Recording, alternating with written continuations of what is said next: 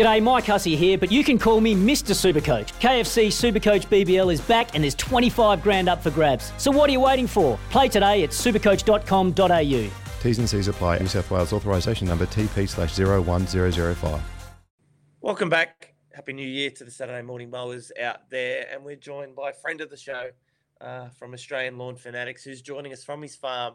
Undisclosed. He might want to disclose where it is. But Lenny, Lawler, welcome back to the Saturday Morning Mowers and Happy New Year.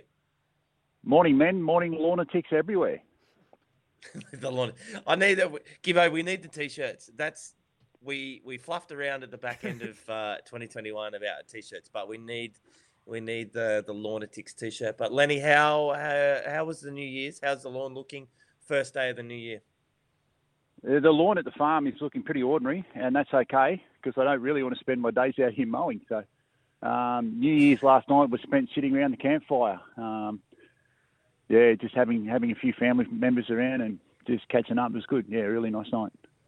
I like that, Lenny. I want to know, and we can digress a little bit because I feel that the campfire is, it's part of your outdoor area, and we spoke about earlier on in the year about people being protective of their outdoor furniture and all that sort of stuff and not wanting to spill things. But I want to talk about the campfire. What makes a good campfire?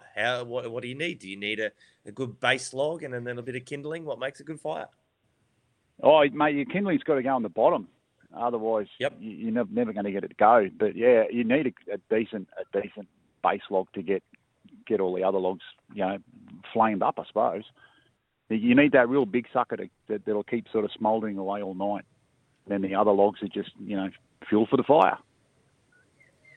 Lenny, I've got a problem. I'm OCD. I've got multiple problems. Sorry, I should sort of rephrase. There's a list. I've got a problem with my yard. I've had some new grass put in last year. Got it redone over summer. Top dressed it, put it back in, made it great. I've got two little dash hounds, right? So the problem is they pee in the same spot continuously. So it's brown, and then now it looks like it's dying. So my issue, I'm throwing seeds on it. I'm watering it. I'm trying to give it some love. So there's no return hope, is there? Essentially, dogweed is just really strong fertilizer, and eventually, as it sort of soaks through your soil profile, it'll come back. Unless your dog's got some sort of nuclear wee, eventually it'll come back. And that's why you see some lawns have got those little patches that are really vibrant green. That's where there used to be a dogweed, and it's sort of recovered. But there's no sort of surefire method to curing it. You can change their water to filtered water. You could change their diet. Some people try the dog rock type thing in their water that can help neutralise the acid, but essentially, the best thing to do is when they go out for a wee, follow them with a garden hose and dilute it, give it a water. Yes. I want to see that. If I want to see anything be posted on social media, Brett Kamali, I want to see one photo of you in matching PJs with a watering can and a little watering can behind the dog. Lenny, I also too have a problem down here at Lake Conjola. We've got a nice little cricket set up here, going into the back of the driveway, but we're starting to wear out the bowling crease. Any tips there? What can we do to sort of regenerate it? We don't want to, get it bare down to the dirt. Do we adjust where we bowl from? Obviously, water is probably not the best. It's just a traffic issue, mate. It's a traffic issue. The only solution at this time of year is either change your wicket around a little bit or start your pre-season training for football. Well, I haven't been, to be honest, I haven't been down the bowling end a lot. I've made more runs than Joe Root over this Christmas period, but the people that he made a lot for the year, but the people that have been toiling away trying to get. I think it's easy to look back in hindsight. One thing I will say is we want a variation in our attack. We just heard from Joe Root there, guys? We just heard from Joe Root there. It was interjection from Joe. Talking about how they're trying to get me out down here at Lake Conjola, and they're just dropping chances, and they need to do it a little bit more. But yeah, Lenny, is it just a traffic issue? And then once we finish, it's a traffic issue, mate. What's the best way to get it back once we finish playing cricket? Instead of going over the wicket, go around the wicket for a little while. Just give it time, mate. You can give it a little bit of a poke with a pitchfork or something to try and stir the surface up a little bit because, if you're bowling on it, you're compacting that little area down and wearing that grass out. So just give it a little bit of a poke around with a pitchfork and a bit of water, a little bit of fur. It'll be right. It'll come good. Also, one other little problem that we got, and I think Michael Cripps might actually be upstairs listening, so I don't want to dob ourselves in, but we've also might have taken a couple of salmon fillets with the wedge out down the front. How can we fix a little bit of golf divot? It's just a bit of fill? Yeah, just a little bit of sand, just a handful of sand, and then just smooth it out. That's all you can do. That works really well with warm season grass, but cool season grass like rye, you probably need a little bit of seed in that, but there's not a heap of guys in Queensland and New South Wales running ryegrass all the time. So, it'll be right. It'll come good. You could probably turn around to Nick and say that probably don't take big divots out of the grass. But anyway, improve your golf. He's not bloody Greg Norman, is he? He just talked himself up about how many runs he's been getting. Now he's the best golfer down there on the South Coast as well. So confidence is lacking in the Nick Davis camp. Absolutely.